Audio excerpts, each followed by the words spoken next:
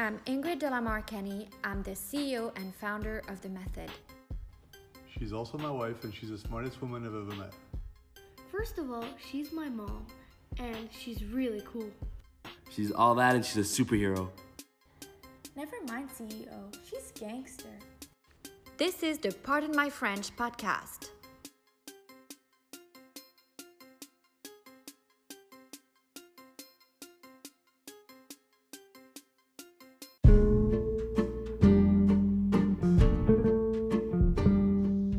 On this episode, you'll hear about wellness, fitness, Frenchalism, and lifestyle, a très fucking chic gangster podcast. Hosted by fitness and wellness French hedonism guru and creator of The Method, The Body, yours truly, Ingrid Delamar Kenny, live from Monte Carlo, Monaco.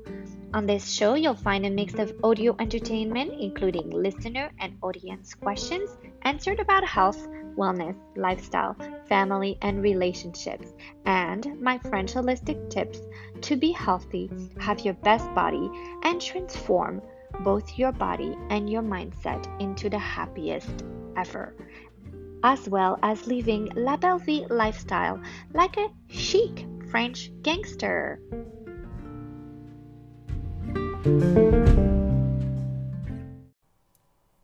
Hi everyone, and welcome to Pardon My French, episode 11. I am your host, Ingrid Delamar Kenny, live from Monaco. First episode of 2019. I am so excited. Happy New Year to all of you. 2018 has been a breakthrough year for me, but I have to say I've had my ups and downs. Definitely towards the end of the year, as we were easing into the end of the year, I've definitely felt that 2019 is going to be my year. And I know I'm not the only one. A lot of people were happy to see 2018 go. I can't say I'm happy to see it go completely. Without this year, a lot of wonderful things would have not happened to me. Most importantly, this is how this gangster chic tribe has come along. It's been the year of 2018. But I'm definitely happy for 2019 to come in a great way for all of us. Something has to be said about the whole resolution in the new year. I spoke about it on the last episode of the year, which was a little bit before Christmas. But the whole new year, new me, fuck you. First of all, why would you want to be a new you? How about new year, better me? Or actual real version of me, or who I always was meant to be.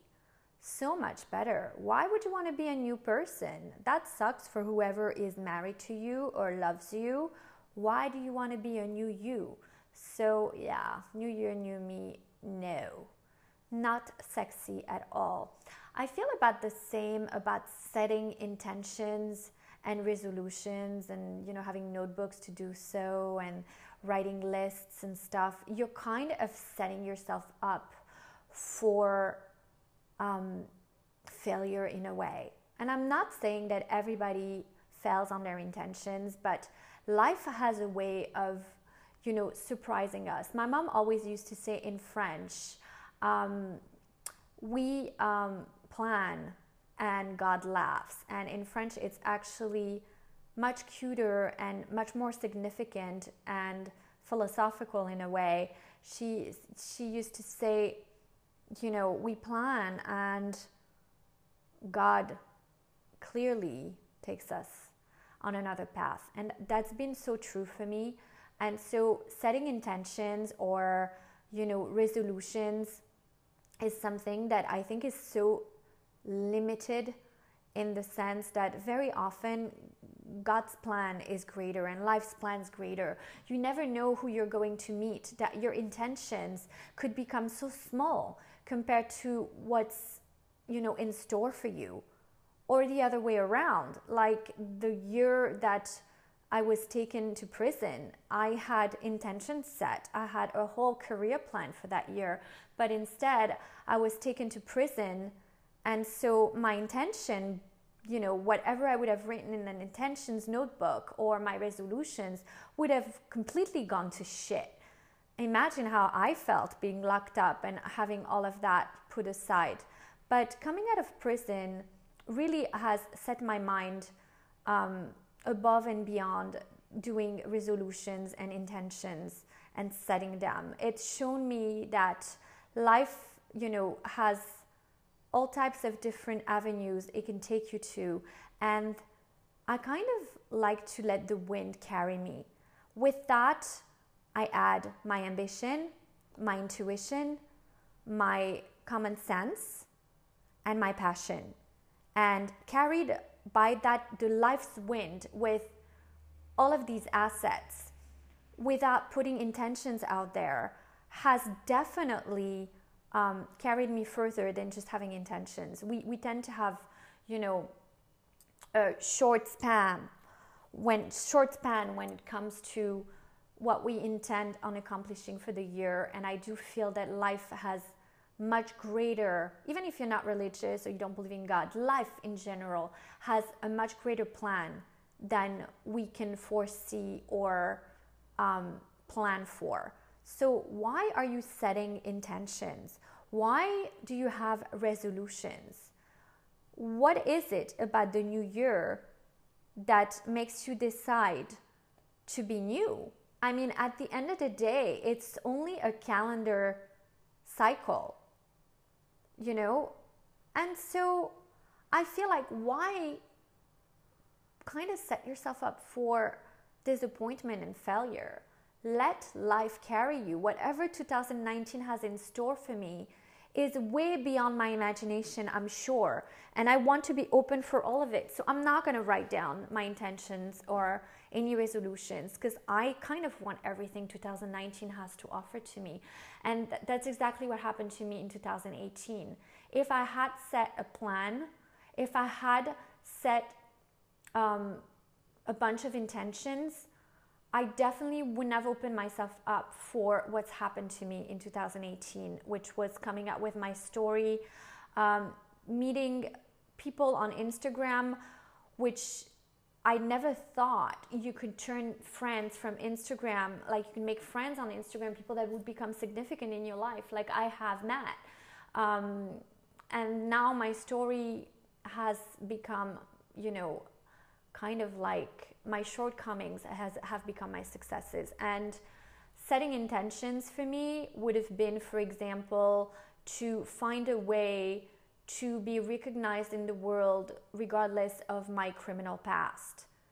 And today, that would have completely worked against me, because it's that very past that defines the success that I'm finding today, the voice that I have, the fact that so many of you are listening to what I have to say, because you realize that I'm not perfect, my life has not been perfect, and I am here to be a different kind of voice, to say, you know what, you can go against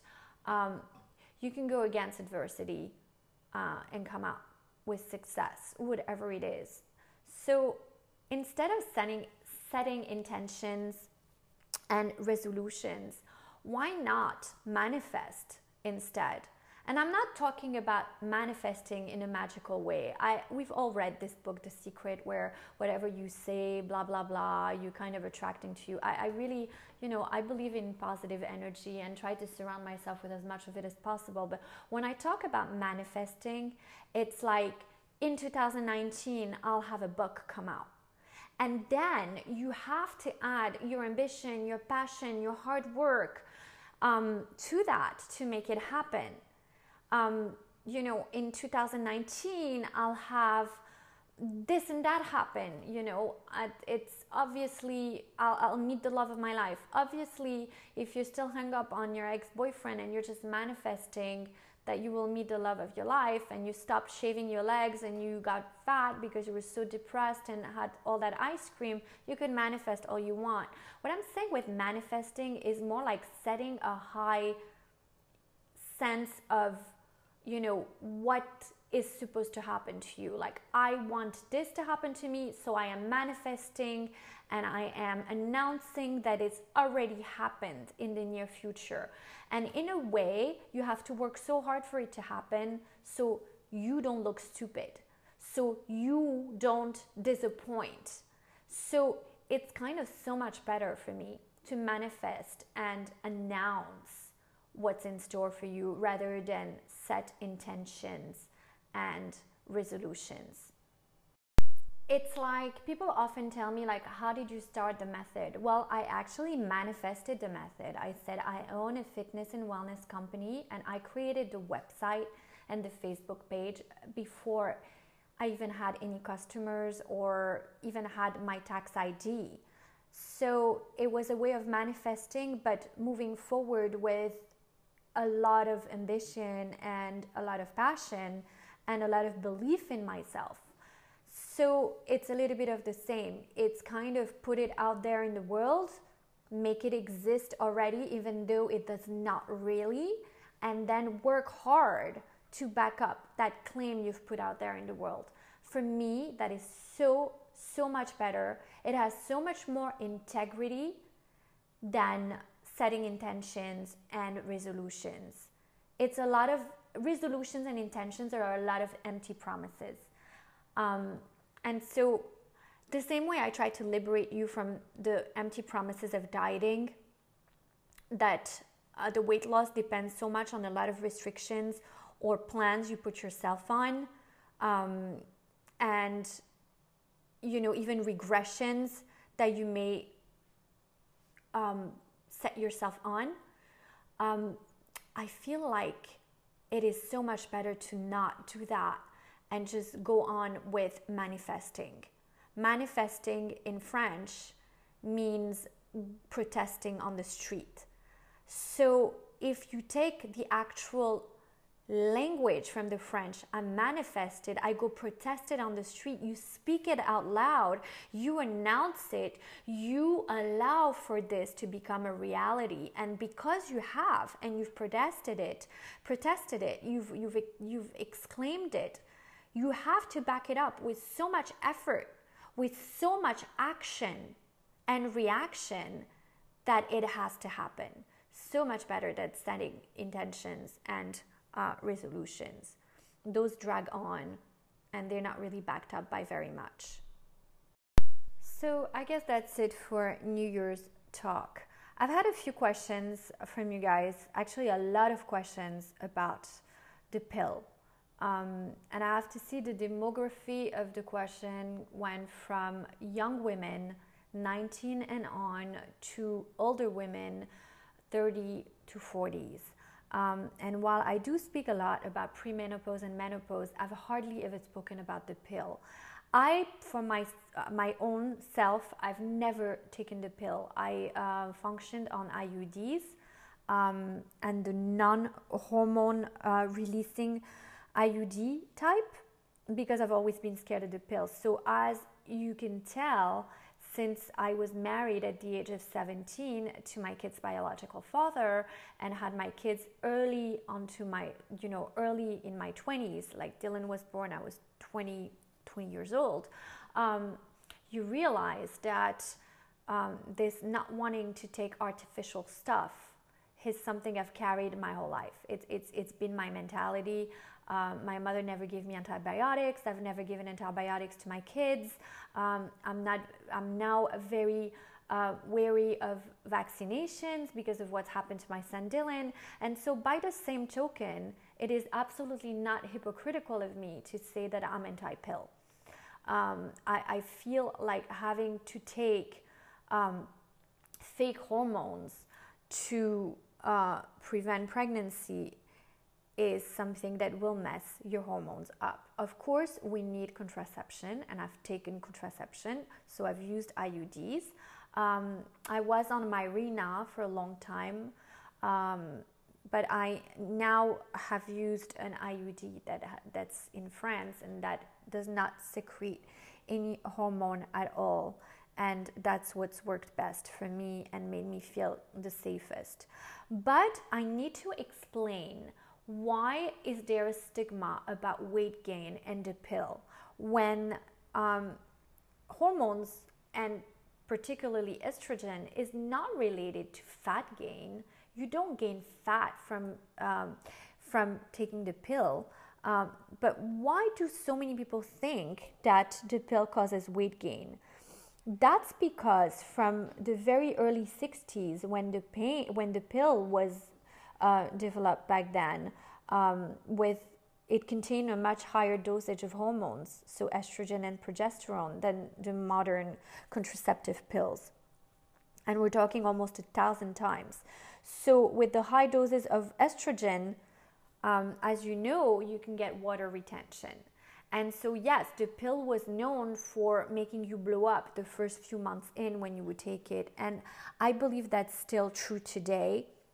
And the reason for that is that estrogen dominance in general now is present in so much of what we consume. So if you are taking the pill, which is an artificial hormone, progesterone and estrogen included in it, you're not only taking a lower dosage of estrogen than you did in the 1960s, because now they've realized they can develop the pill with a lot less, progesterone and estrogen in it. But in your dietary choices every day, there's estrogen mimickers.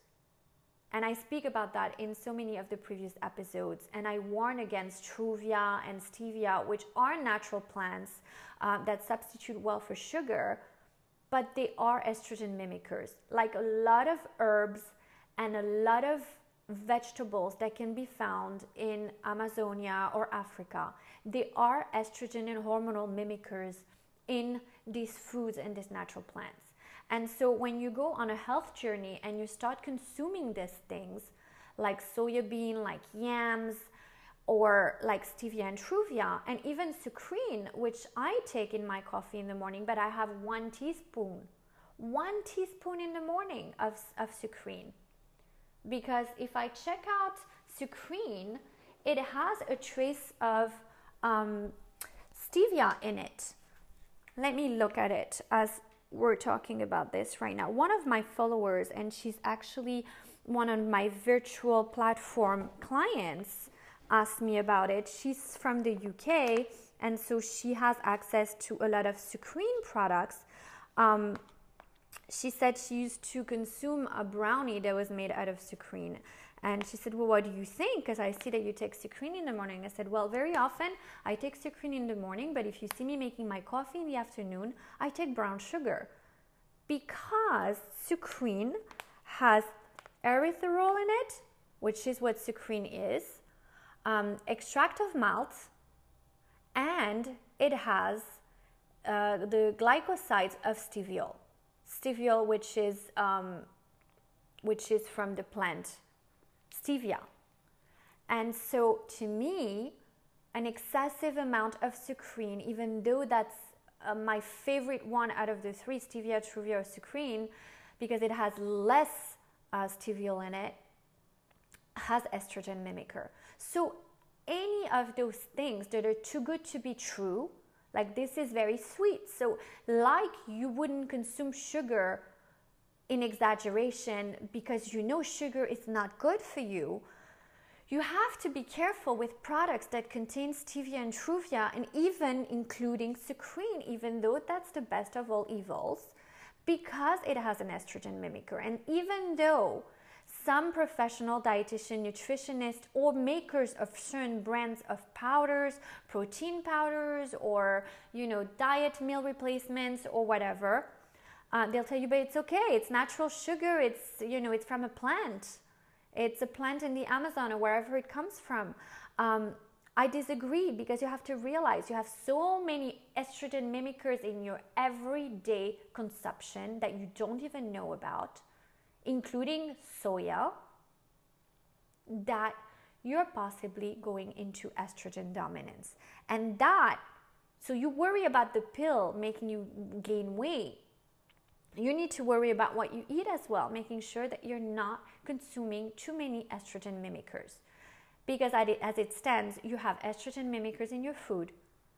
You have estrogen mimickers in your pill, your contraceptive. And when you go to the gym and do high impact, high intensity, and you do heavy weights, you're also going in estrogen dominance. that's a lot of fucking estrogen dominance going on in your life. And at that point, yes, you need to worry about your pill, or you need to worry about all the yams you're eating, or you need to worry about all this hard cardio that you're doing, or heavy weights that you're doing. The bottom line is there are people that will write to me and say, but wait, I go to the gym every day and I have a banging body. Well, okay, great. Then why are you listening to me? The people that are listening to me are the people that are going to the gym every fucking single day, and they're hitting the pavement every fucking single day, and they're doing heavy weights with very good trainers. Some people even go to influencers trainers that they've seen on Instagram and is doing so well for the influencer's body. But not one body is created equal. So that trainer's routine may work for this influencer you're following, but when you come along, they don't take into consideration your water retention and your estrogen dominance your estrogen dominance possibilities in your body. What are you consuming that puts you in estrogen dominance? Or do you have a body in the first place that puts you in estrogen dominance? And so this is where those workouts become problematic. And I've explained it in one of the episodes, are you wet or dry? So if you want to know more about the having wet muscles from building up estrogen dominance in your body from your workouts, you want to go listen to that episode if you've not listened to it yet. But so getting back to the pill, high doses of estrogen can lead to water retention. So it's not fat gain that you're feeling, but it's actually water retention. And that will also increase your appetite. So that may be why you're also gaining weight on the pill, because you're retaining water from the estrogen dominance, so it makes you feel bloated and blown up. Very often, many people cannot make the difference between fat gain and water gain. All they know is they've taken up in volume and they feel fat, and that's what matters to them. But you need to actually identify what your issue is here to know how to remedy to it. So a lot of people that feel they've gained weight on the pill will go on a diet and they'll cut carbs and they'll eat higher fiber, and they'll be like, why am I not losing weight? Because you cannot fix water retention from diminishing the amount of carbs you're eating or going on a calorie deficit diet. That's not going to do it. Water retention, it needs to be looked at in a different way. So it's a different type of gain. And that's where you need to look at it from, okay, how do I diminish my estrogen? How do I prevent going into estrogen dominance? So that's from the foods you eat. You can go Google it. What kind of food have estrogen mimickers in them? It's from the workouts that you do. And I've already put out so many articles about that. I actually wrote an article where I was a guest blogger for the Skinny Confidential when Lauren did this Victoria's Secret fashion show week. And so you can refer to that article, and we'll put the link on the show notes where I explain the whole effect of building wet muscles coming from estrogen dominance. So it really depends on your choice of workout. So workout that may very well work for one woman, that's high impact, high intensity, heavy weights, running, doing cardio, and even doing those crazy intervals might work for someone, but may absolutely not work for you if you are someone that goes in estrogen dominance from it as a result. So water retention is another way of looking at weight gain.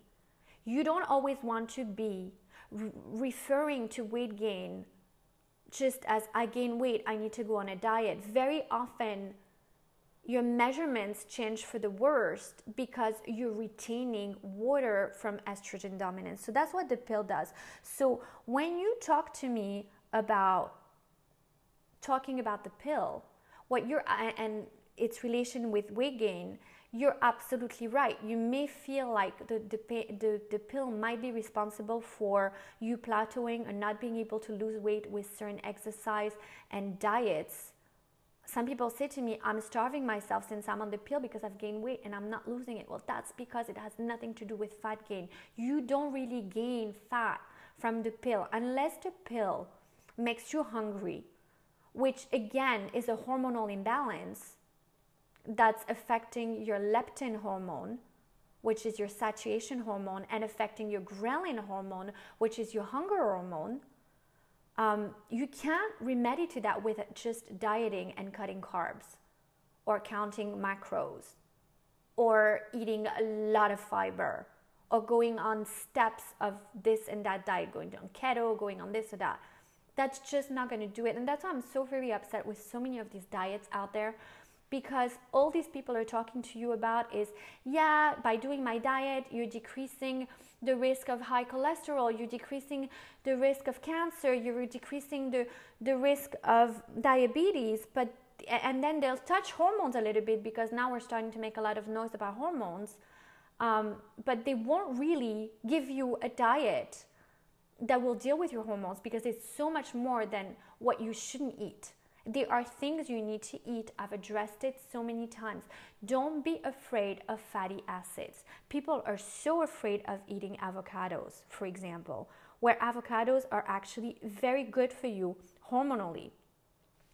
And so people talk about this all the time.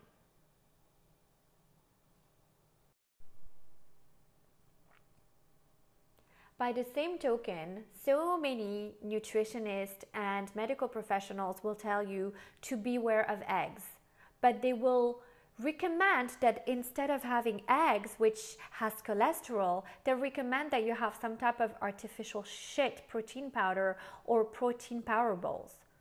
And that is so ridiculous, because you should know that your liver itself produces the equivalent of 4 eggs, 4 egg yolks a day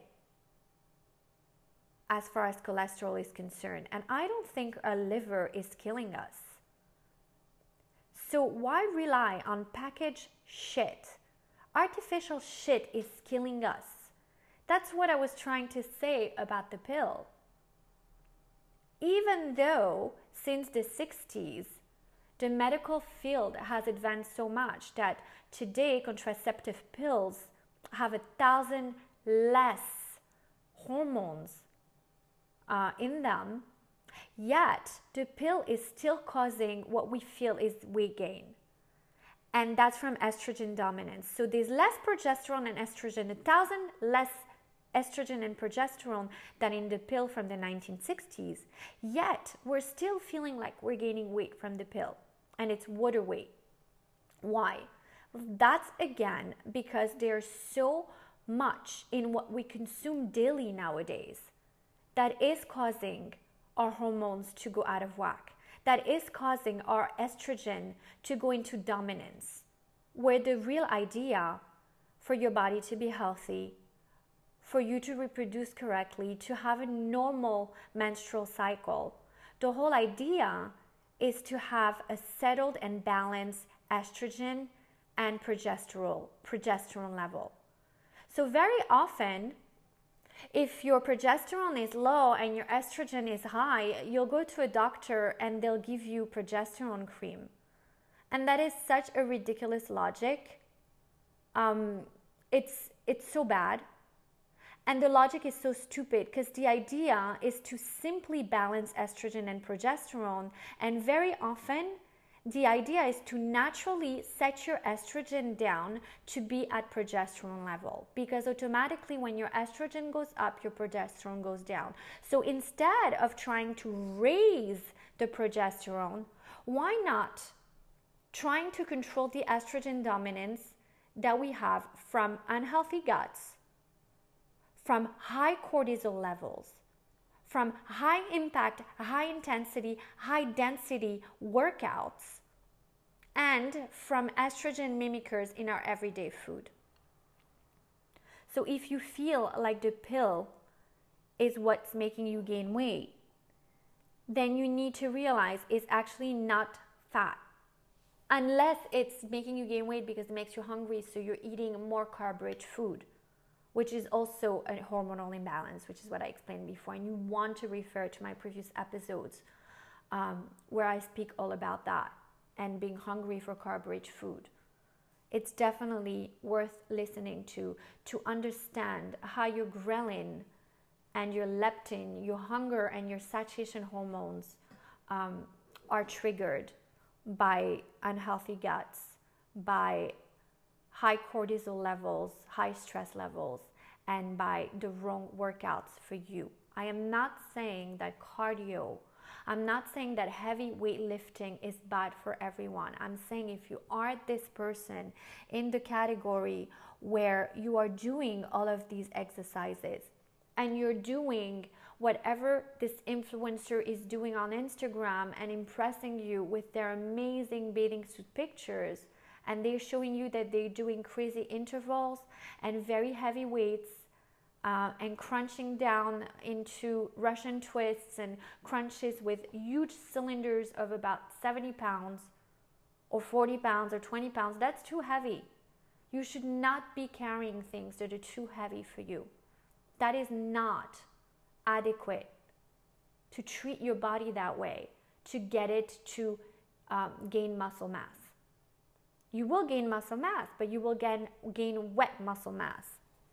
So if you did lose weight, but your legs are bulky, for example, and they're bigger than what you want them to be, and if you have stubborn fat around your midsection, and you have a gut, regardless of the fact that you may have a six-pack, and you're retaining water on your legs or your inner thighs, and you're constantly craving sweets and carb-rich food, then you know that the cardio or high impact, high intensity, high density exercises that you're doing, cross training, CrossFit, HIIT, spinning, then you know if all of those things I just mentioned you answered yes to, you know that's not for you. That type of exercise is bringing you into estrogen dominance, and you do not want that.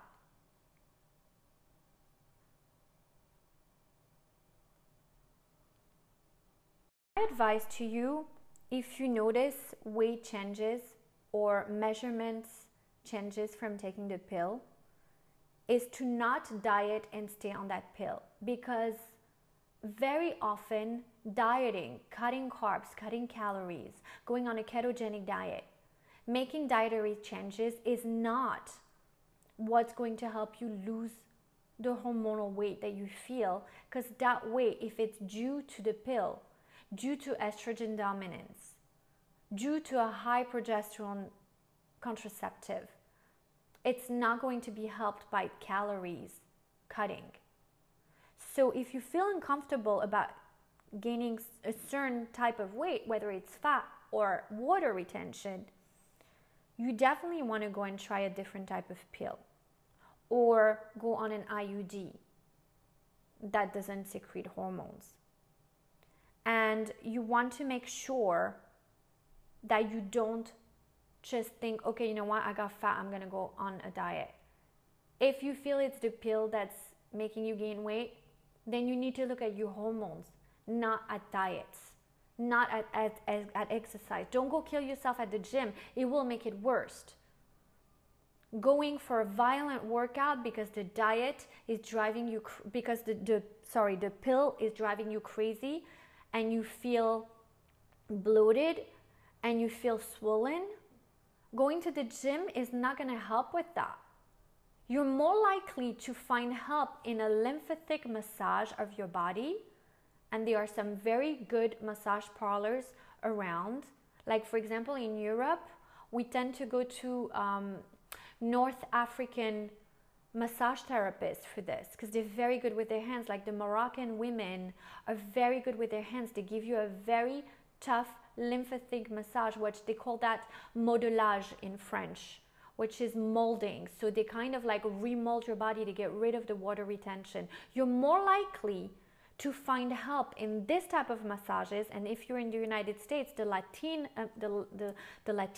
Latin American massage therapists are very good with their hands in that way. There's wood therapy, Brazilian massage that can crush the cellulite out. and it's kind of like they use a big wooden spatula and they beat up your legs and your inner thighs and your butt and like your midsection, wherever you have water retention. You're more likely to find results from that if you feel you've gained weight from the pill than from actually cutting carbs or going to the gym and, you know, putting your body through even more straining circumstances, getting your cortisol levels to go so high that it's definitely going to fuck up your hormones even more. So it's like a double whammy on your hormones. So realize that when we talk about weight gain due to the pill, we're actually probably talking about an estrogen dominance kind of weight gain, which is water retention in the body. And that if you're going to do hard workouts, then that estrogen dominance gets even worse, because when you do tough workouts, you actually release aromatase that rises the estrogen production, which builds water around the muscles. That's why we call those bulky muscles wet muscles. I've spoken about this so much, but I feel that there's so little information out there about this. Nutritionists, dietitians, fitness professional, coaches do not speak about this at all. And if you go to a hormone doctor, it's most likely an OBGYN or a gynecologist, and they talk to you about reproductive hormones. So at the end of the day, you're not very much informed about the other hormones that are actually rocking your world when it comes to putting on a little black dress and fitting into it. And that is so unfair. See, this is why I actually don't like diets. Because very often the women that come to me on the quest to weight loss and transforming their body or sculpting their body, very often they've tried so many diets and they've tried the hardcore exercises and it hasn't worked. They've tried everything short of exorcism before they've gone to me. And so when they get to me, I'm going to look at everything except for diet and crazy exercise, and often, almost all the time, it will be hormones. And hormones is more of like a swelling around your waist, heavy midsection. When you store fat, very often it's due to insulin resistance, and that's hormonal as well. And then you have estrogen dominance, which we spoke about, which can be what's responsible for water retention, which often will feel like fat storage because it's making you feel thicker than what you want to be or what you were before. Take the Victoria's Secret angels, for example. Very often you will see them on the stage and they're magnificent, but you have to know they go through 4 months of very, very straining training, crazy training. So they do include Pilates and barre, and actually I've worked with 2 of them with the method, but they do also a lot of cardio and a lot of heavy weight lifting. One of them has even reported, she went on an English newspaper and reported lifting about 70 pounds in weights. That's insane when you think about it. Insane. And right before the show, about 12 hours before the show, because of all of this heavy weight training to get the muscle to really pop out, which also causes water building around the muscle that causes, aromatase hormone, the aromatase enzyme to release estrogen, and so that's building up water around the muscle, which makes the muscle pop out. But those are wet muscles. And what happens with those wet muscles is the minute you stop working out, you go away on holiday for about a week, then you start feeling flabby. And you start feeling soft and you're like, oh gosh, I feel like literally a dead pancake. I feel like I need to go to the gym. That's because you've been building wet muscles from going to the gym and doing heavy weights or high impact or high intensity, and you've been hitting the pavement really hard or hitting the treadmill really hard doing those intervals. So what those Victoria's Secret models have to do right before the show, and that was reported on a newspaper with a lot of integrity. I don't remember which newspaper it was. I think it was the Daily Mail, but it was an interview by one of the models, or maybe a journalist that was model size and went and did the whole training for 4 months with the Victoria's Secret models. So 12 hours before the show, because they're doing all of these high impact, high intensity, high density workouts to build hard, beautiful, popping out muscles that would be visible to the cameras, they actually go on a no liquid diet 12 hours prior to the show to dry the body out of water retention. That is so unhealthy, but that goes to show you that to outweigh the effects of building wet muscle from wanting to have those more defined muscle, so you can't have one without the other, you want more defined popping out muscles on the legs or the arms, then you have to let the aromatase enzyme release extra estrogen, which builds up water around your muscles. So to outweigh that, those Victoria's Secret models have to go on a 12-hour non-liquid diet prior to the show, which means they cannot consume any water 12 hours prior to the show, any liquids, to dry that out. Now, of course, there are consequences to their health, but they also make millions of dollars, and they are absolutely gorgeous doing what they do.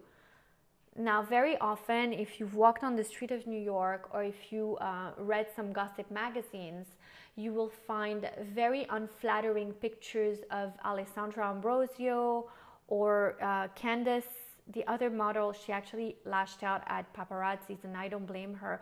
But they've taken very unflattering pictures of these models on the streets of New York or wherever, sporting a lot of cellulite on their legs, which seems crazy. You wonder what's happened between the day of the show and that. Well, what's happened is that going onto these crash diets and exercise regimens for those shows fuck with their hormones so badly.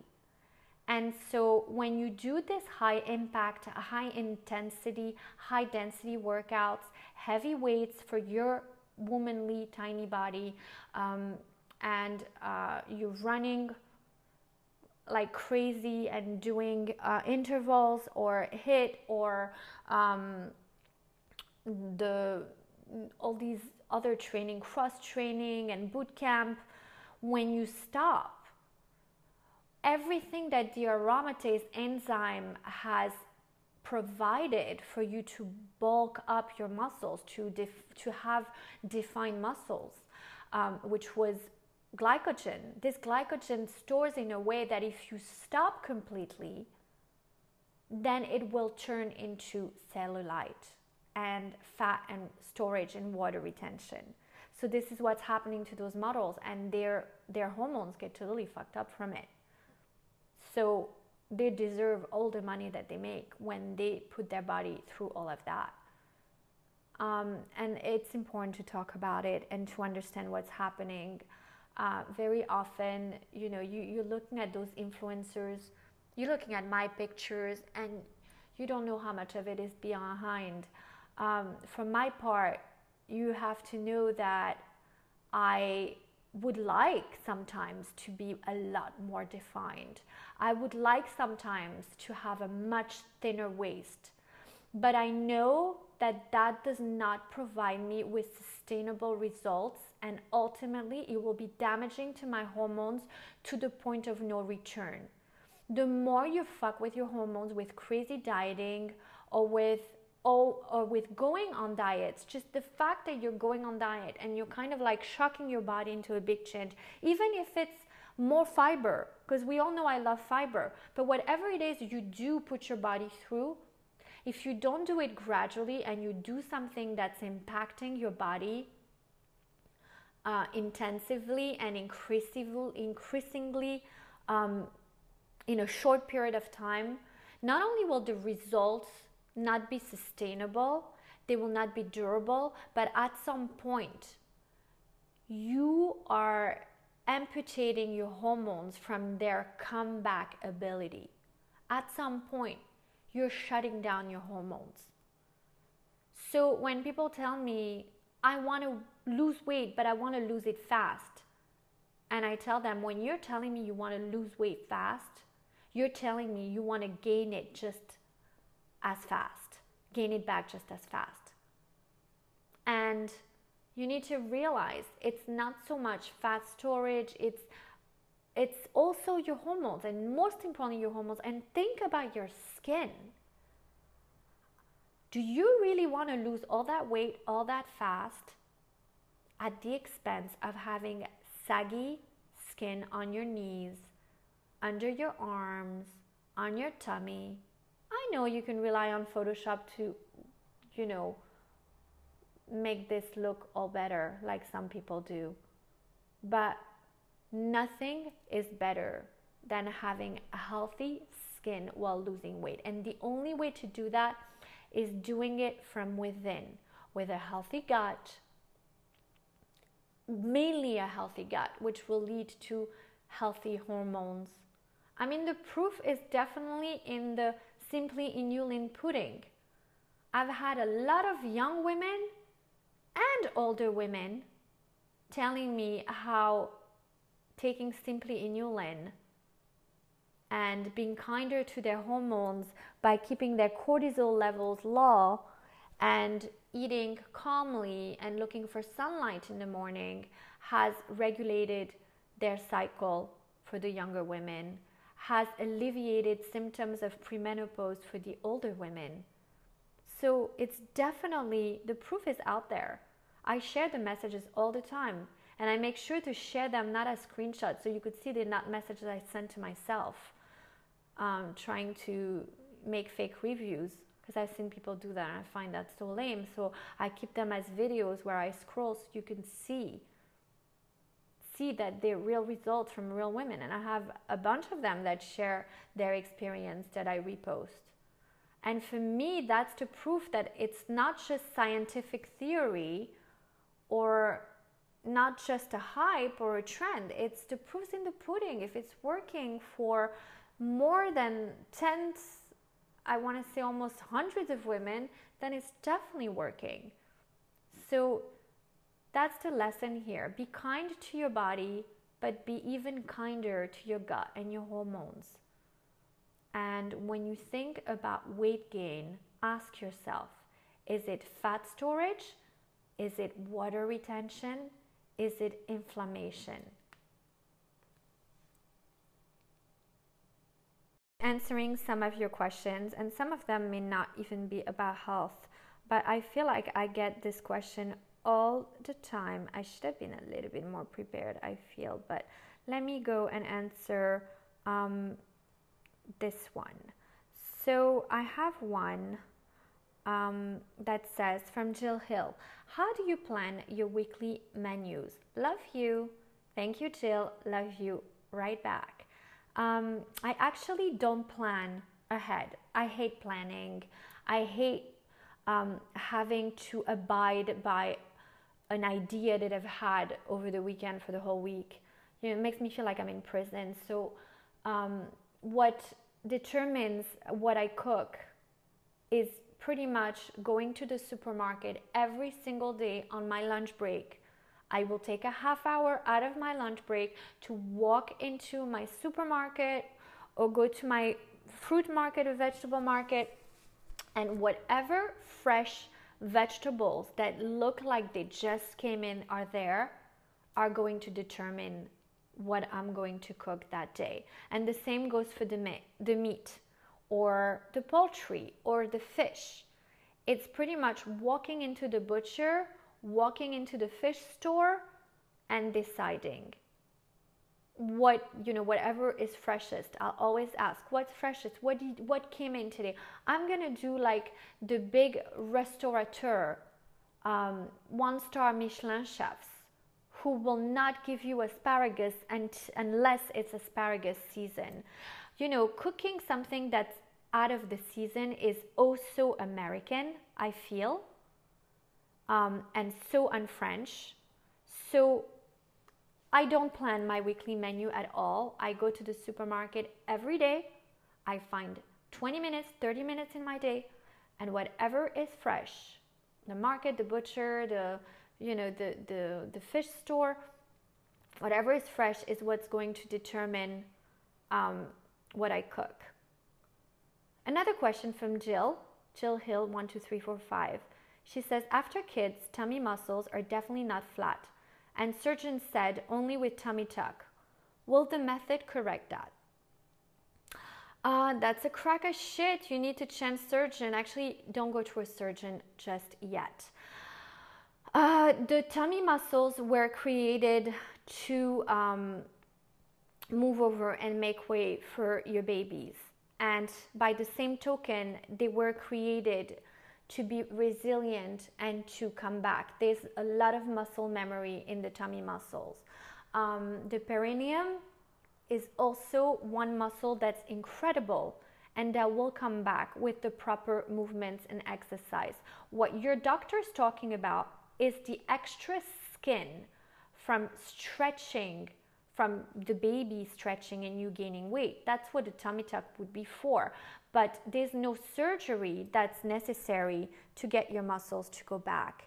And I would say that with the right exercise, like the method, you even gain a lot of collagen production in that area from the types of movements that we do. As a matter of fact, a lot of my clients, when we do the exercises and when they're postpartum after 6 weeks, will start itching on their tummy and on their hips from the workout. And this itch is actually collagen production and the skin firming up. So I disagree with your surgeon. The method will definitely tend to those tummy muscles and restore so much of their muscle tone, even if you've had twins. There's also the abdominal gap that so many women endure after pregnancy, where literally they feel like the lower abdominal muscle, the higher abdominal muscle, separates. And very often some people will talk about having surgery for that, but it's absolutely not always necessary. And the method is a great postpartum workout for that. When I created the moves, I relied on Joseph Pilates' foundation, into the core. And with the reformer stick, I was able to make a clean perimeter of movements where the legs and the movements of the hips would not go outside of the perimeters of where your abdominals have to stay to get a little bit closer and close this ab gap. So even if you have deep diastasis, which comes from pregnancy, the method and the method movements can fix that before you even have to rely on surgery. So before you rely on any kind of repair surgery or abdominal surgery, even try my free flash workouts and see what they do for you. I've had incredible success postpartum to restore a little bit of the muscle damage and diastasis and ab separation. So I have to disagree with your surgeon, Jill. Let me answer another question. Eugenia Morgado says, fashion and personal style, please. I get this question so much about fashion and personal style. I'm not sure. I think I would have to do a whole podcast episode about my past in the fashion industry. I was an assistant costume designer on Sex and the City for 8 years. I've worked on Gossip Girl. I worked at Vogue magazine for Anna Wintour. I was a fashion stylist and dressed a few celebrities for the Golden Globes and the Oscars and the Grammys. I've done a bunch of editorials. I've worked for Isaac Mizrahi. But my style, my personal style has definitely evolved and changed when I moved to Europe. First of all, I am naturally platinum blonde, and I was totally rocking that look back in the States. then I arrived here and felt like no one would take me seriously in the business world, whatever my business was at the time, even though I was working for Fashion TV for a while and then in PR. And I felt like I needed to have a more chic and serious hair color, and that's how I evolved slowly towards this darker color that I have now, and I've evolved towards more of a French chic style. So I stopped wearing high heels during the day if I didn't have to. I definitely have a sort of a uniform. If I'm not wearing workout clothes, I like J-brand jeans. I like my skinny jeans. I don't really buy into trends. I hate prints like flowers or, you know, any type of gaudy prints. I really don't like prints very much. I like tones like taupe colors, a lot of grays, a lot of mix of cashmeres and a little bit of furs. Although this year, I think I bought my last fur for my lifetime. I've become much more aware of animal cruelty, and so I own a few beautiful furs for my fashion days, and I'll still wear them because I love them, but I don't think I'll be buying minks or anything else anymore. I've become a little bit more aware of animal cruelty, and I find that nowadays all these furs and stuff are not as stylish as they used to be. I'm kind of evolving, wearing more combat chic luxury combat boots. I like a lot of leather. Most of my leather is custom by Romp Clothing. Nina Morgan-Jones, the designer, she happens to have become my best friend throughout the years as well. She's gorgeous. She is an amazing leather designer. She can make leather feel and fit like a glove, and she was the incredible designer who designed my wedding dress as well. So I wear a lot of leather. My favorite leather piece is my biker leather jacket by Nina Morgan-Jones at Romp Clothing. The leather is from Italy. The silk on the inside, I think, is French silk. But yeah, I have more of like a downplayed gangster chic, rock chic is really what Nina always called my style. I have a rock chic kind of style. I really don't like to buy into trends at all. I don't like ribbons. I don't like feathers. I don't like a lot of frou-frous and puffiness. And I like plain colors. So yeah, I hope that answers a little bit of the questions about personal style. I really invest more now into bags that are not what everybody that has a little bit of money is wearing. So I used to have Hermes, and I still do. I have a few Birkins from my fashion days, and I have a few Kellys from my fashion days, and some Chanels. But I kind of tend to go towards bags now that are more statement bags that are not popular. I can't stand the unboxings on Instagram. I find that they're so 2011 unboxing of crazy candy color Hermes bags and stuff. So I really love Tom Ford nowadays. My husband gave me a Tom Ford bag 2 years ago for my birthday, and I love it, and I love the fact that no one's wearing it.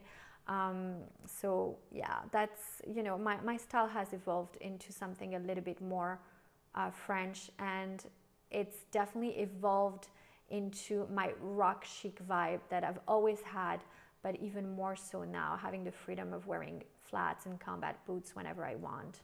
And I wear the occasional stiletto when I go out at night and look a little bit more, you know, on the sexy side. But I find that my style now has been refined into a less is more approach. I hope that answers the question. I'm going to answer one more question, if I may. Let's see. So Girly Summer says, are there different monthly price plans for the method? No, there aren't. There is one membership, which is €69.99. I think that in dollars, it's about 70 and some dollars. And it's a monthly membership with unlimited access to about 5 videos currently. There's always a new release, monthly, 1 or 2 new releases. Right now, I just released on January 2nd, so the first session of 2019, a butt lift series. So it includes all of the fundamentals that you find on the other master sessions that are on the platform, but you will always find as well, you will also find as well the butt lift sidekick series, which are meant to target the stubborn butt area, inner thighs and legs area. So that's one flat fee, $69.99 monthly, and you have unlimited access to the platform, 5 videos, master sessions, more than 3 hours of workouts. And of course, that will be in the show notes for you to go and access the virtual platform. A lot of people have also asked me if I have a free trial. I do not have a free trial because the method is patent protected, which means that the movements are copyright protected, and so it would seem very unfair to the people that come to the studio in Monaco and pay quite a hefty amount of money to get sessions, that I would give free trials online for the same movements. So there are no free trials. However, I do have 2 free flash workouts which you can do without equipment, just using a towel, that are absolutely the same as the method master sessions, but without the equipment. So it's on a different level, different dimension of movements, but they are the fundamentals of the method introduced on the flash workouts, and those are always in the show notes. We'll put them on this episode show notes as well. So if you want a free trial, go try the flash workouts with a towel to get an idea and to feel the burn everywhere in your body and to build an amazing core. So that will be it for all the questions.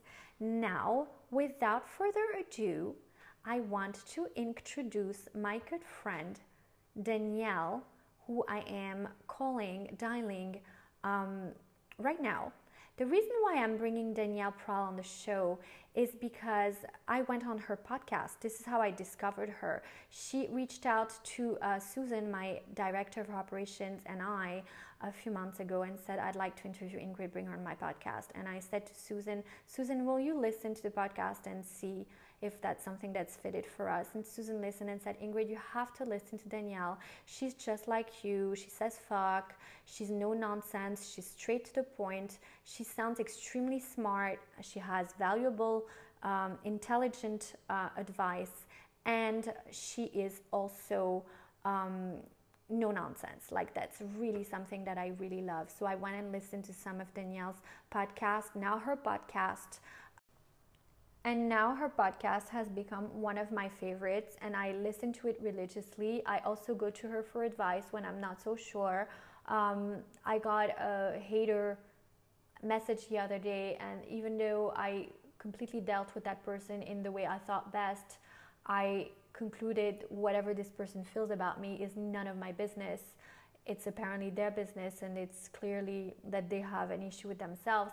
But I like to put things in perspective, and if I'm wrong, I will admit it. So I send the messages to Danielle, who is in LA, so she's in California. So I think she's in California. It's actually Pacific Standard Time.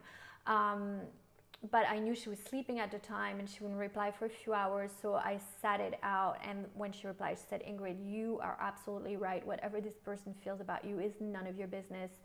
But I knew that I could go to her for a soundboard reaction and know if maybe I had done something to make this person hate me so much. This person was hating on my cheeks, saying I was doing fillers on my face, and I had a super hot body but the face of a 60-year-old, and that my husband would leave me in 5 years for a younger woman. And I mean, I was really laughing with Gilles when I read the message, but at some point I was like, why does this person hate me so much? And this person was hiding behind a fake account, a fake mail account, but it turns out I made her talk and talk to figure out more of who I was dealing with, and it was a woman.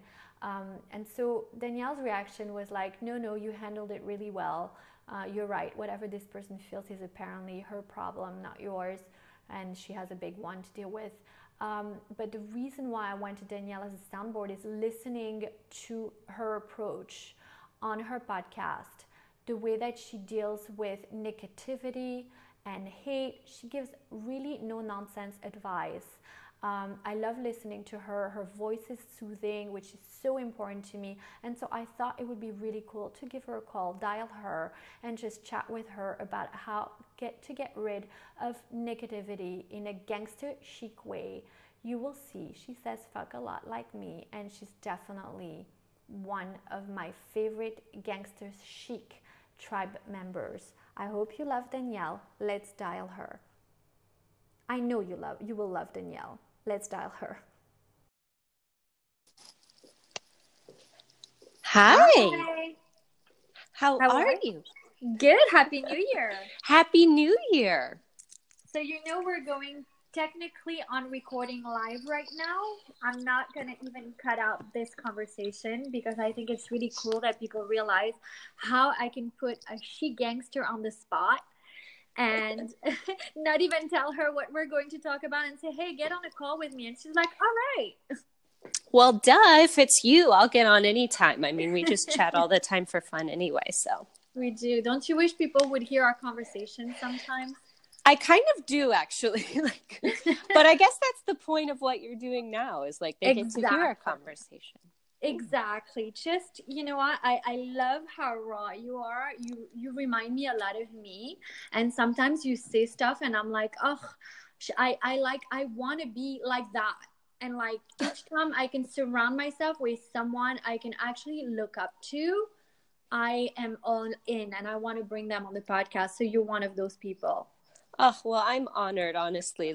That's such a compliment coming from you because I feel the same way. I mean, it's so, I don't know, it's interesting to find a woman that you vibe with and that you love and that you feel like they're on the same page as you. And especially when they're a mom, for me, it's hard to find other moms that are still hot and killing the game, Yeah, well, I think it's hard for women nowadays to be more than a mom, to be something else. And I am a mom before anything, and I feel like you're the same, but I wanted to be more than that.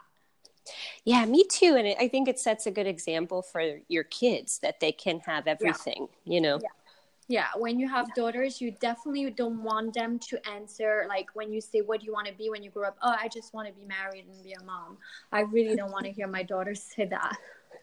I don't either. And I think there's nothing wrong with just wanting to do that, but there's so much more, Oh, there we go. The dog is barking. Sorry. It's okay. I decided to let her in today, and usually I don't when I record, but she was insisting because I haven't seen her in a week. And so we'll hear her barking during this recording. Sorry about that. It's real life, People, there you go. People should hear it. So in the introduction, as we were dialing you, I mentioned that I wanted to bring you on more than anything this week. And I'm so happy that you had a minute to spare for me because I messaged you out of nowhere while I was on vacation when I got a hater message. And I didn't read the message. I should, because I know you've done that on one of those crazy messages you exchanged with someone on Facebook.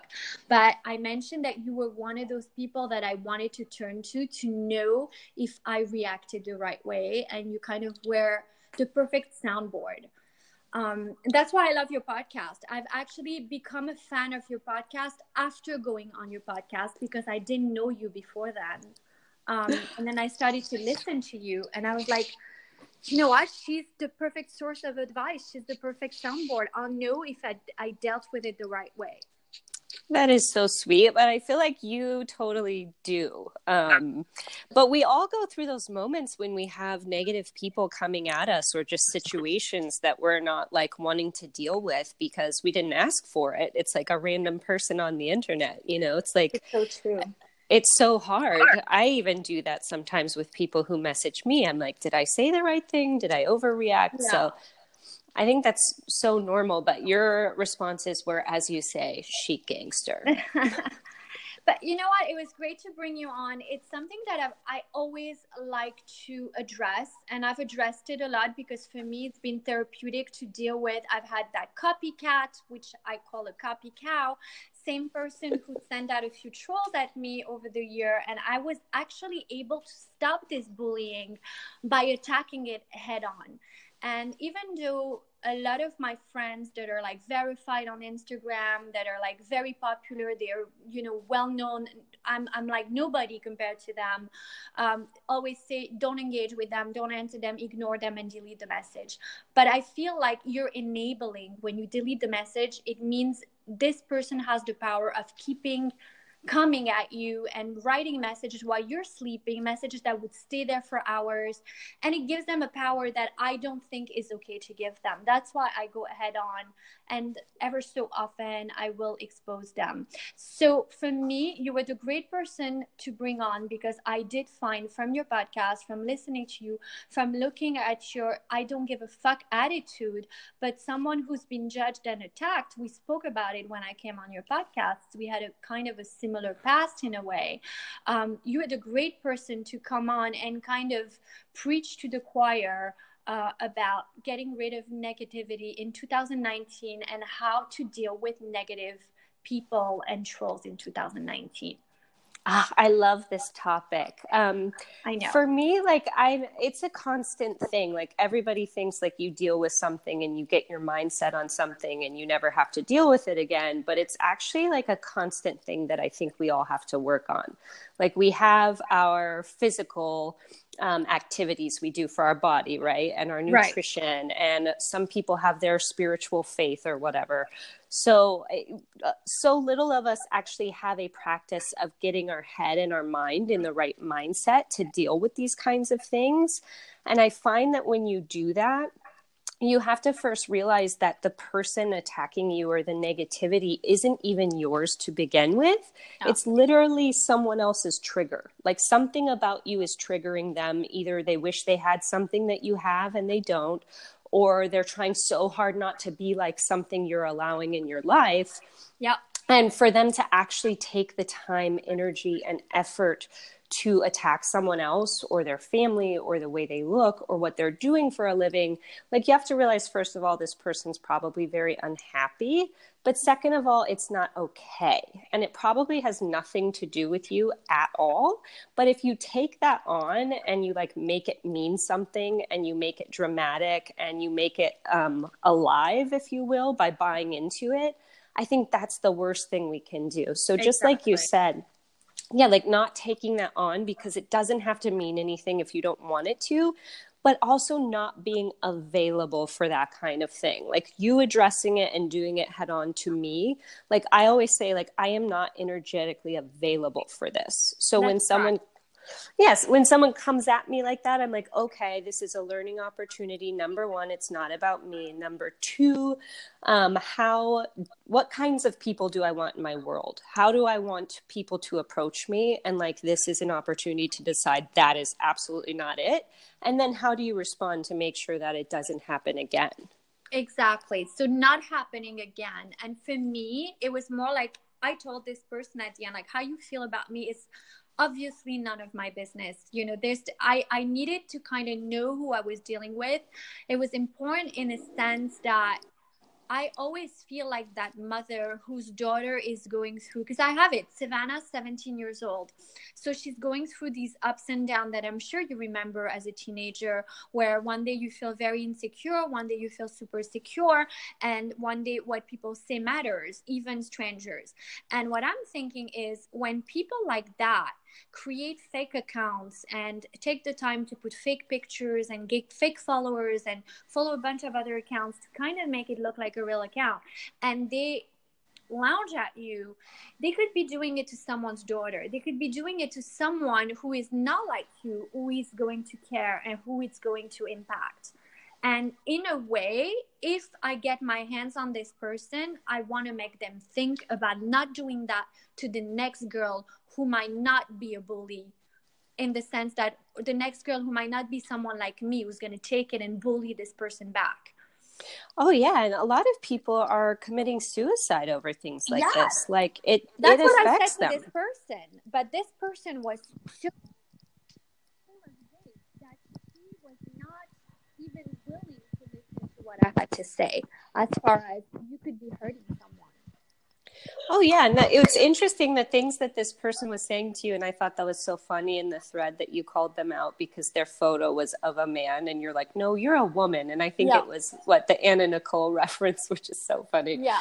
But yeah, some of the things that women say to each other, and that's the thing that I found too, is like women should be lifting each other up. And that's why I love women like you, because you're like, yes, I want us all to succeed. Like, I want you to be hot and I want to be hot, and we can all do it together and we can build lives we want together, instead of finding someone who has something you don't want. And instead of reaching out and being like, how are you so happy? How are you living your life like that? Teach me how to be more like that.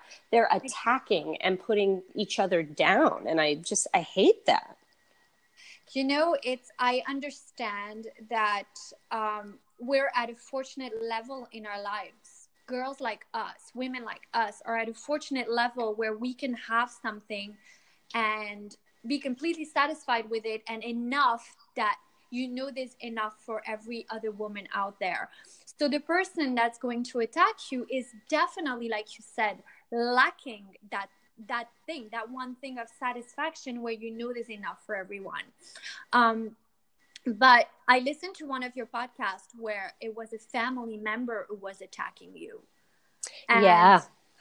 I think that it's really important that we talk about it. You don't have to talk about that specific situation, but it's important to talk about it as in, I notice around me. Even my mother was guilty of it for many years. It's like an old generation type of thing. We tend to think that some people have to be part of our lives, even if they're negative, even if they don't bring anything good to the table. We continue to surround ourselves with them. And at some point, I would look at my mother, even as a young child, and say, today, I blame you for being miserable because of this person, because you let them in.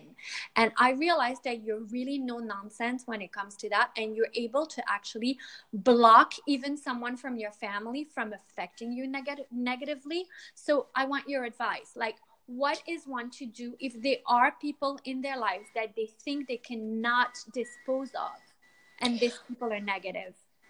Well, it's always a hard thing, I think, especially like you said, when it comes to family, because we feel like because we're related, that means something, like the relationship has to go on forever. And I haven't really talked a whole lot about it before, but my dad in the past has even been a very, I don't know, not a positive person in my life, and done some very negative things towards me. And it came to a point where, like, he's my dad, right? He's always going to be my dad. And if you have someone who's very bad and has done very bad things to you, I'm not saying that you even need to allow that to continue. But for me, it was like, okay, this relationship, like, he's my father and like he deserves to be a member of my life. But I more see him now as an acquaintance, where I don't really invest in that relationship. Whereas there are other family members who are extremely negative that I don't feel like need to be continued in any circle of my life. And it's a difficult decision to make, but I've been in a similar situation to what you were in, and not in, I mean, I didn't have to go to jail. I had a partner who had lied to me about a lot of things, but I wound up one day like losing my entire life. And when that happens to you, I think, as you've said, it's like you're your own cheerleader and you're responsible for turning it around. And you realize how important each person in your world is. And if there's one negative thing, one person not wanting you to succeed, one voice or noise in your head, and other people are contributing to that could keep you back from getting what you want, it is so important that you just not allow that relationship to continue. And it sucks. I don't care who it is. And it's difficult. And I even feel bad sometimes, like, oh, they probably think I'm such a terrible person. But it's also terrible for me if they think that I'm not, a good enough person, or I'm not doing the right thing or living the way that they want me to live. I would never act that way towards someone. So I know they are not my people. And so that relationship is nothing but continuous drama that I have to opt out of. Exactly. And I love that you said things like that. And I knew that you would come on and say things like that. I felt, it's like I knew I wanted to get you in on the podcast at some point, but I wasn't sure where I wanted to take it, because you do speak about health, you do speak about mindset, you speak so much about business, and I know that you do a lot of webinars and things like that, helping women monetize businesses and think differently about living a passionate life as opposed to just being robotic. And I get that, but it kind of what happened last week with this hater, where I asked myself, okay, I'm going to ask Danielle if this is really none of my business, because that's what I felt. And that's often what I say when there's a hater. And luckily lately, I don't have too many. Maybe I'm not that famous enough to have that many. But I asked you and you said, no, you're right. This is absolutely none of your business. And this is where I got this little light bulb on my head. Like, okay, that's it. Danielle has to come on and speak to us about getting rid of negativity, useless negativity in our lives in 2019. And so from something so bad, I got like the best idea for this podcast. And I didn't even tell you what it would be about, because I didn't want you to be prepared. I wanted to get the real raw you. And that's what we're getting. Oh, I think that's so cool and such a good idea. And like I always say, when something bad happens or something negative that makes you not feel good, like there's an opportunity to use it for good, which is what you have totally done. Like this person attacked you. You probably didn't feel the best about it. You handled it perfectly. You let it go. And then it's like, okay, what does this mean? And how can I help this teach others something and make it like use it for good? So thank you, hater. There you go. But I keep on saying that. I say the same thing about my copy cow. You know who that is, but we don't name shame. We don't do any of that on the podcast. A lot of people have guessed who it is just from being in the same space. They realize when something is being copied. But I realized that whenever this person copies me, it's like I'm a step back. I need to advance 2 steps ahead. I need to be ahead all the time. So it's everything in that sense. I've turned negativity into positivity, even though, like you said, there's about a quarter of a second where humanly you feel like shit. Oh, yeah. Absolutely. And that's okay. Yeah, and I think that's such an important topic, because we often feel like if we feel feelings or react, that makes us bad. But like you have to allow yourself to be human, right? Like it's okay to feel like shit for a minute, but then be like, oh no, I remember who I am. I'm a fucking badass. Like I need to put on my lipstick and like, handle this shit. You know what I do? And I'm sure you do the same thing, having had terrible experience in your life that's so similar to mine. Each time I get really upset, like this copy cow copies something that I've put so much work into, or slogan or a sentence or a concept of me talking about cortisol, and all of a sudden she's talking about cortisol even though she never spoke about it before, or even copying my coffee mugs. It's like I get really upset for about a quarter of a second, and then I go back to when I was in jail, and I'm like, okay, if I was sitting in that bunk bed in jail, would this truly matter? No, because all that matters at that time is that I missed my kids terribly. I wanted to see them. I wanted to be the best mother and the best money maker I could be to give them the best life outside of these walls.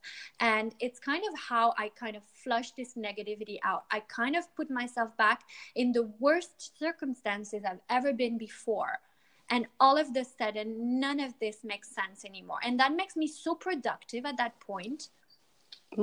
I can totally relate. And I love that you bring that up, because when you realize when you have nothing, like in the sense of the realm of the world, right? Like I think of it too in my mom. She was a sheriff actually growing up. Like when she had a bad day, someone died. You know what I mean? Like exactly. Like no one's bleeding out on the floor. We're not in prison. We have our health. Like I try to think of those things, but also it's okay to not want to deal with certain things or to be angry at things too. And I think that you with this copy cow, which I love that term, that's hysterical. you know, you're doing something right if someone has to imitate you. And I find it unfortunate that some people don't have their own creativity and they don't trust themselves to create something new, that they have to literally rip off other people's things to try to make an impact in the world. And it's unfortunate. And sometimes they're still successful in doing that. But to me, it's like, that is so heartbreaking. If you are really that woman, I try to think about that thought process, that you really don't trust yourself enough to be creative, to stand on your own 2 feet, that you have to rip off someone else constantly to be successful. So true. So what's your advice? Because it's happening a lot. A lot of people in the business sphere right now are suffering from being copied. I see it so much. I'm actually working with a great woman who has a thriving business. She started with a blog and now she's selling merchandise, and she reached out to me not too long ago and said, you know, I have someone just like you. Each time I come up with selling a product, she sells the same product. She's using my slogans. What is your advice to women that are working so hard to be unique and to make their place in the business sphere, and that are copied, and sometimes copied by people who have bigger and better means than them to succeed? Oh, that's so hard. And I think it's a difficult topic because on one hand, I want to say that, you know, you can only do so much. And the more noise you allow in your world, the more you see that, the more you see people copying you and ripping you off and getting upset, you're going to start to second guess. You're going to get kind of angry, and you're going to maybe walk off your own track and start trying to do things completely different than you want to because of this other person. And you can't allow that to happen. So sometimes I say, like, it's good to put on your blinders when you're creating and do what you want to do anyway, and not worry about other people ripping you off, because it's going to happen eventually, right? Like it happens. Second, if it's blatant, like to the point where they are using your verbiage word for word, like me, like you, I would literally address that head on if you can. And if the person is a person of integrity, you can say, hey, you know, not from a place of anger, but like, I noticed that you're using the same words that I posted. Here's the post. I just wanted to bring this to your attention in case it's something you did unintentionally. And if you did it intentionally, then I want to encourage you to use your own creativity and use your own voice, because I'm sure that you have a great one, you know, and try to empower them to be original. If they're not interested in that and they just attack you back, then honestly, like, all you can do is either address it publicly or wait for them to rip you off so bad that you can send some sort of cease and desist. If none of those are options, at one point we have to move on and ignore it and just keep our head in the game on our own path. And it sucks, but sometimes we have to. It's so true, because you've literally described, without knowing it, because I never actually spoke to you in length about the whole process, but in my case, this copy cow, the reason why I called her a copy cow and not a copycat, first of all, is because I think cats are cute and she's not. But also because I keep on milking it now. I knew this person outside of business, and when she started to really copy me, I wrote to her and said, I admire what you do. I'm very flattered. There's some very unfortunate similarities, and at the same time you go against my product when it's good for you. I'd like that to stop, and I'd like you to stop sending trolls on my page to troll me. She actually read my message and never responded, and I tried again. And then there's the fact that I'm in Europe and she's in the United States, and the fact that you also don't want to enable this person by going out of your way to have an attorney go through it and spend money. I didn't find her as threatening as my emotions were, you know, showing me at the beginning. Like at the beginning, it was a lot of emotions and anger, like, why are you copying me? And then you're trashing my product on the other hand. Or why are you copying me and using it with bigger means, bigger money, bigger advertising, bigger public relations? But at the end of the day, I found that talking to this person wasn't going to work. A legal battle would actually give her good exposure, because bad publicity is great publicity in a way, and too much attention. So I didn't want to allow that to happen. So the best thing that I found was to actually milk it for creativity. So each time she would copy me, and I spoke about it on one of the other episodes, but each time she would copy me, I would literally put my blindfolds on and say to my team and say to Susan, my director of operation, okay, it's time to move on. We need to get bigger and better than our last idea. Then this means we are late. Let's go. And so I started milking this copy cow for fuel, like for boosting me. And it boosted me to really, really like move on and advance and move on and advance. So I knew she was always 2 steps back. I love that so much because I think you can let something be for your good, right? And use it to inspire you, or you can let it suffocate your creativity. And it sounds like you use it to inspire you. And I think that's, number one, incredible. And number two, when you do your own thing, like you said, and you keep going in spite of this happening and you keep getting better and better, I think that you're actually going to far surpass whatever she is known for. Right. Like 2019 is your year. I feel it. Like you're blowing up already. But it's just like, thank you. Yeah, but I think the good person, like the good souled hearted person who's not doing things from a place of negativity or jealousy or ripping others off, like they always prevail if they just keep going. Yeah, it takes just a little will. time. I found that goodness takes a little time to prevail over evil. I mean, obviously from my life, your life, you know that, but it's true. Eventually it does prevail. And I think it has a solid foundation, so it lasts longer. You know what I mean? Probably. Like you can throw up some sort of amazing brand and probably do pretty well for a little bit, ripping off other people. But people catch on eventually, and then it's not quite as cool, you know? So true. It's like building muscles. It's like the method versus building superficial muscles. It's exactly the same. Yes. Same concept. Totally. Nice segue, right? Yeah, no, and I liked it. I was so excited to see that you have a new virtual session because I do them. So I'm going to do it when we get off actually. So I can't really wait excited. for your feedback on that one. I'm excited that I brought that one on for the first of 2019. It's the butt lift series, but your body looks amazing. I've posted your video a few times of your incredible body. Because let's be real, you're a mom. You have a beautiful baby. How old is your baby now? Thank you.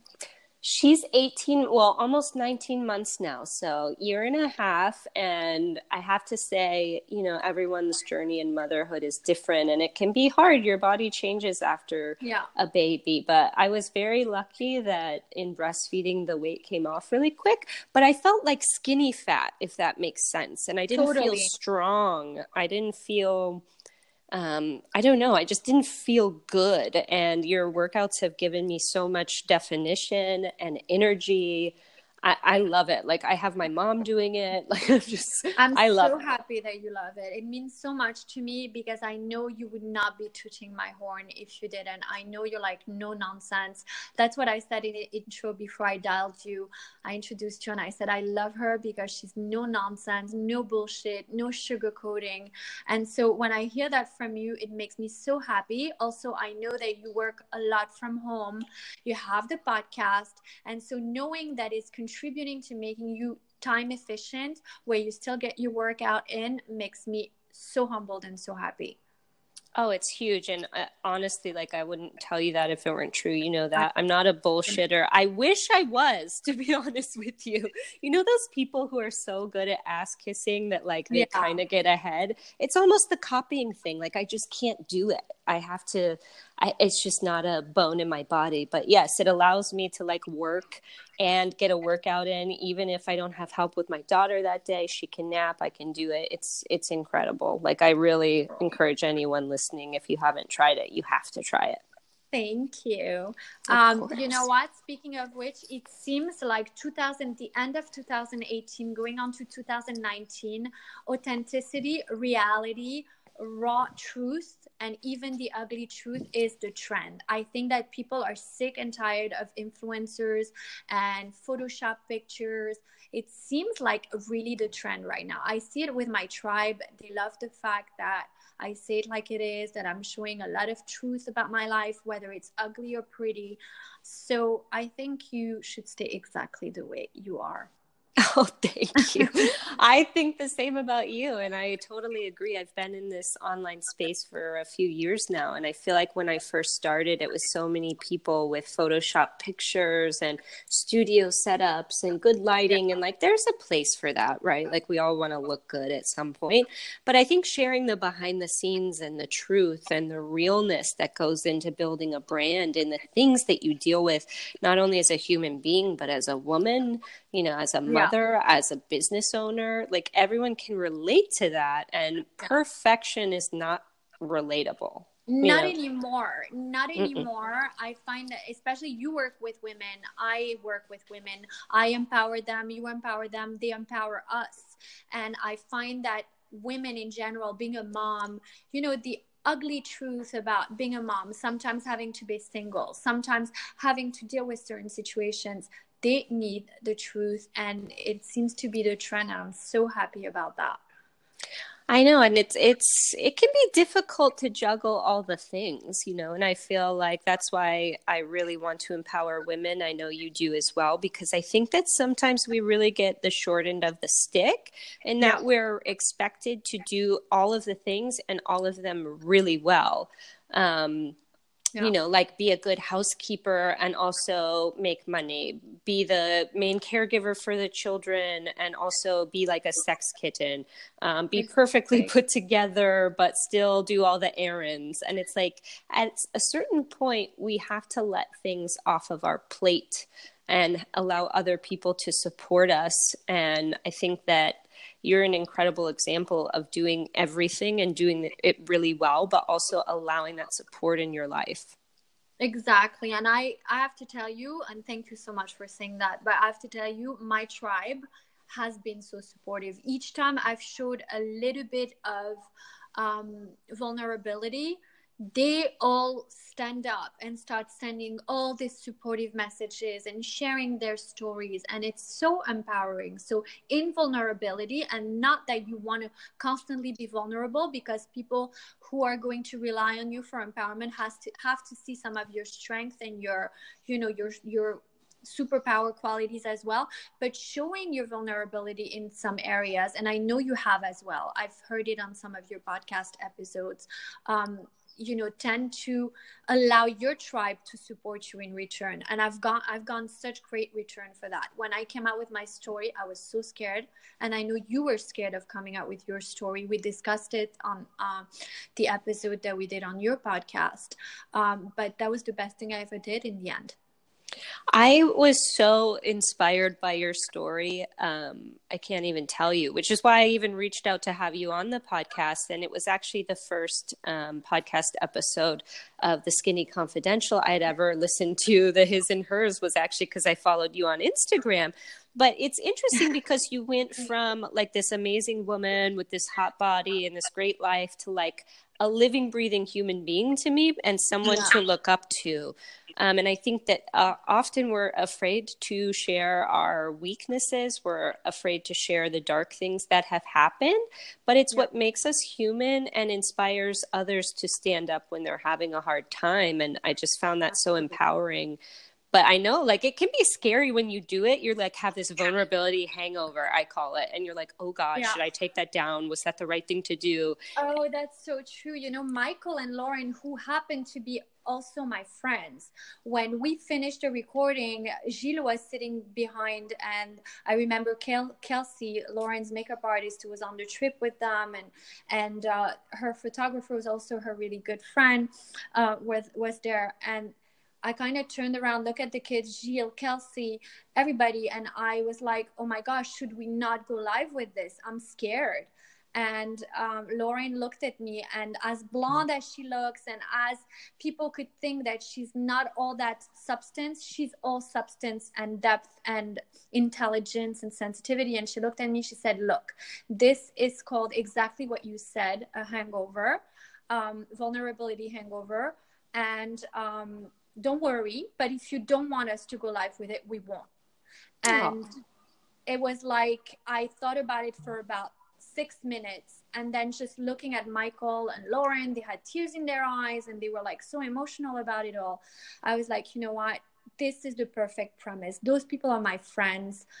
They let me own the narrative. And the reason why I started to own the narrative previous to the interview is because that one woman who's crazy successful in her field started sending trolls from her company to Google me and expose my past. And at that point, I looked at it all, and Lauren was saying, ignore it, don't answer, erase. And I was like, no, you know what? I give too much power to my past. I give too much power by always being fearful of people finding out about it. I'm going to own it. And I started to talk about it. So nothing was more liberating. And if anyone has to come up with something like that, I wish for them that they do it in such a safe premise as I have with Michael and Lauren, for sure. That's incredible that, I think it was the perfect, obviously, stage for you to do it on, because you do trust them and you knew that they would, put your story out in a way that was well received.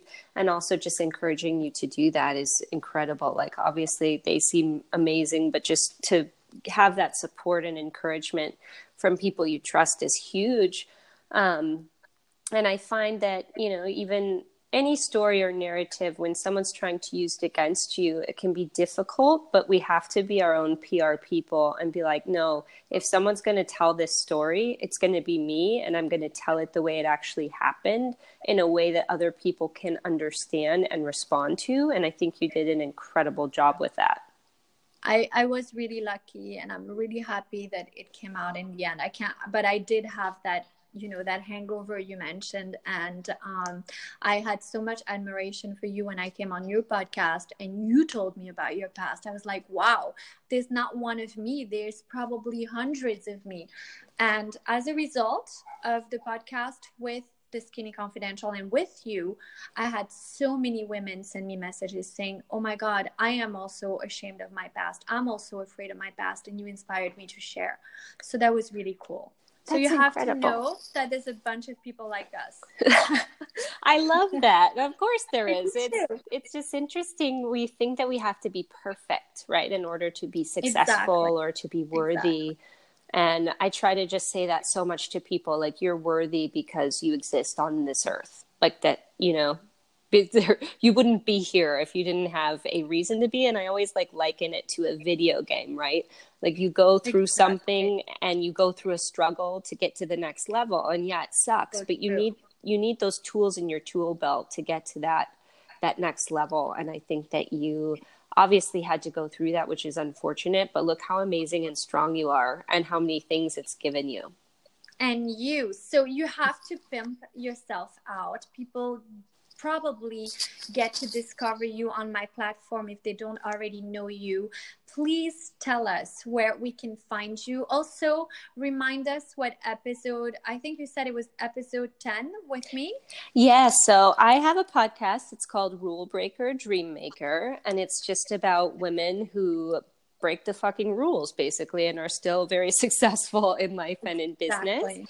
And Ingrid was on episode 10 of that. I have a website, obviously, it's danielleprahl.com. We're going to put all of that on the show notes, but still you want to say it out loud. Yeah, and on Instagram, of course, at Danielle Prahl. And then I wrote an entire book. I know you have one coming out soon, but I wrote one about my story, which was my vulnerability hangover moment. It went 4 times bestseller on Amazon, which I was not expecting at all. But I got a lot of support as well from my people, and you can find that at danielleprahl.com/book. The title is actually Divorce, Drinking, and Dating, which is exactly what it's about. I love it. And I'm going to make sure that it's linked also so everyone can find it. So if people love my story, they will definitely love yours. We're kind of like the same breed, you and I. And I love that. So we're going to link all of that. And one more thing, can you explain really quickly what your webinars are about and how women who want to build a business can join? Yeah, absolutely. So basically what I specialize in, it's a weird niche, but people who have basically they've had success in their life or in their business, such as you, and they want to teach other people how to create success or create their business or teach their skill via the online platform. It really allows you from having someone in your local area be your customer to the entire world, kind of what you've done with the virtual platform. So I just help women do that in a bigger way. A lot of it can be through webinar launches. So if you do webinars, I help you just make them a lot better and systematized. But anyone basically that wants to create a business beyond the realm of their town, that they want to take it online and monetize it on a bigger scale so they can live their life without trading time for money. That's really what I help them do.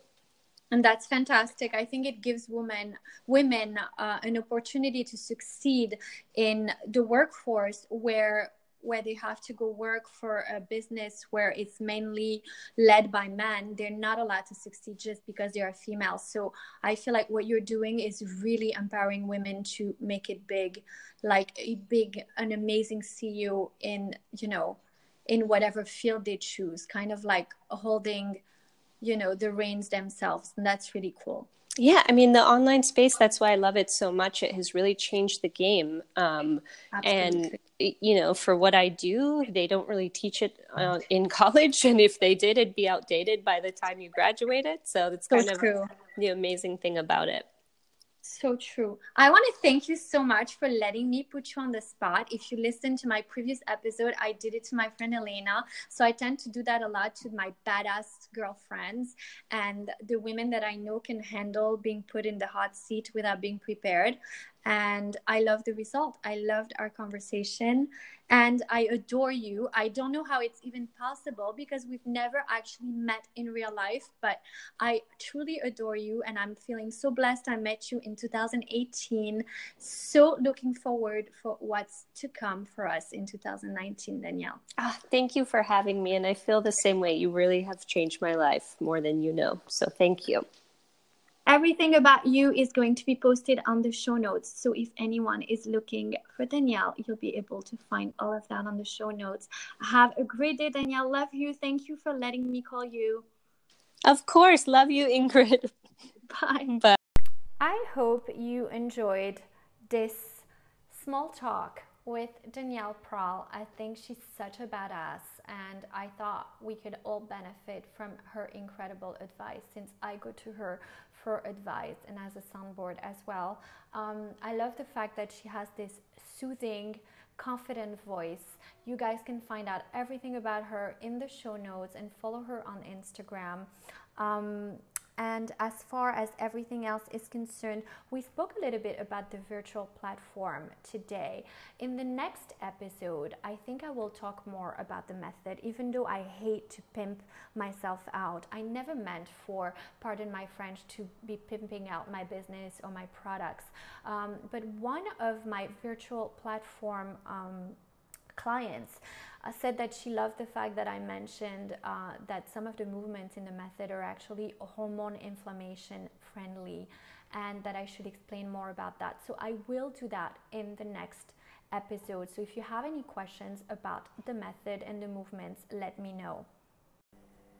Now, you guys are all so familiar with Simply Inulin by now, especially if you've been listening to my previous podcast. We've spoken to Dr. Michelle Brody from the Food Effect in the UK, her practice, and she's told you all about the benefits of inulin and how Simply Inulin has changed her life suffering from IBS, how it's changed some of her patients' life, how it's changed a lot of my followers' lives as well. If you follow me on Instagram and you see my stories, I share a lot of success stories. The latest one is someone who suffered from symptoms of Crohn's disease and feels like this has made it so much better.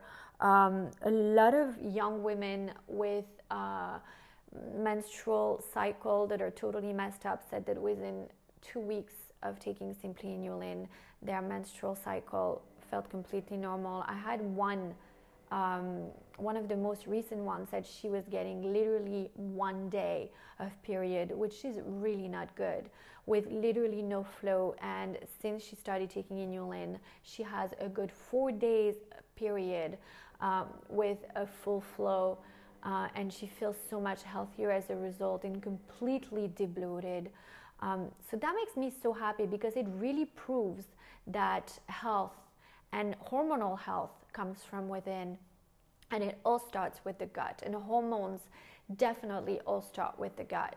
I mean, I see it with mommies that are, breastfeeding, and how their gut health even affects their baby's health and digestion. So, you know all about Simply Inulin. I don't need to be selling it to you, and I'm definitely not going to pitch it so much. There are some incredible recipes I've come up with in a collab as well with My Sexy Veggies, and you can find that on the website. We're going to link it in the show notes. She's made a bagel with Simply Inulin and tahini, which is sesame seeds, like a cream of sesame seed, which is the ultimate fatty acid and so great as an anti-inflammatory for hormones. So if you have hormonal inflammation, consuming sesame seeds is actually wonderful. It's a very, very good source of fatty acid, and that's what tahini is. So we substitute the flour for tahini. So she has a bagel recipe that we posted on the website, and it's a collab. She developed some amazing recipes for us, and I derived from her recipe the brioche, which has a little bit more inulin in it than she had, and I added Himalayan salt, so it's a little bit saltier, and it's great to eat that with like cream cheese and lox salmon, or even like maybe like the chopped like, what do you call them, cold cuts, sorry. You can eat that with avocado, like make it avocado toast. It is so delicious. And lately this week I have to post the recipes, and I will, and you will find them on the link that we're posting in the show notes called simplyrecipes.themethodmc.com. You will find also the new brownie that Sally made from My Sexy Veggies with the tahini and Simply Inulin. You will find my brioche brownie where I added Greek yogurt, which is like a probiotic when you get the right one, and you need to listen to my previous episodes about that, where I explain all about fermented cheese and how important it is to have them as a probiotic rather than popping probiotic pills that you may be getting in vitamin shops or on Amazon, because I don't believe in those that much. So much information in the previous episodes that are still relevant in what we talk about today, and you want to go and refer to them if you haven't listened yet. So yeah, all these recipes are going to be on the website. Some of them already are. The brioche and the bagel recipe from My Sexy Veggies are on there. And of course, you have my 11 recipes cookbook ebook that is launching January 7th. It's already on pre-order, and it's coming with my favorite spice, my secret spice, 30 pungent spices all mixed in together, the best in the shop. Has il hanout, the head of the shop is what it translates from in Arabic. As you all know, I have Moroccan origin, French Moroccan origins from my parents. My grandparents were Moroccan Jews. And so all of my cooking is so inspired from these origins, and the smells are in my kitchen are so inspired by my grandmother Zora's kitchen. Her name was Zora. It's a beautiful name, and beautiful like her. And anytime I cook and I create recipes, which are in this ebook, and many of them including Hasel Hanout, which is sold in a very luxe, sexy grande vial, along with the ebook. I kind of create those recipes just looking for this familiar smells from my childhood. My grandmother passed when I was about 15 years old, and the best way to honor her memory for me is to cook meals. Even though I didn't have her recipes, I just looked for my intuition, and you know, it's like you have it in the blood. When you're a Moroccan Jew, you kind of know how to cook from just watching your aunt and your mother and your grandmother.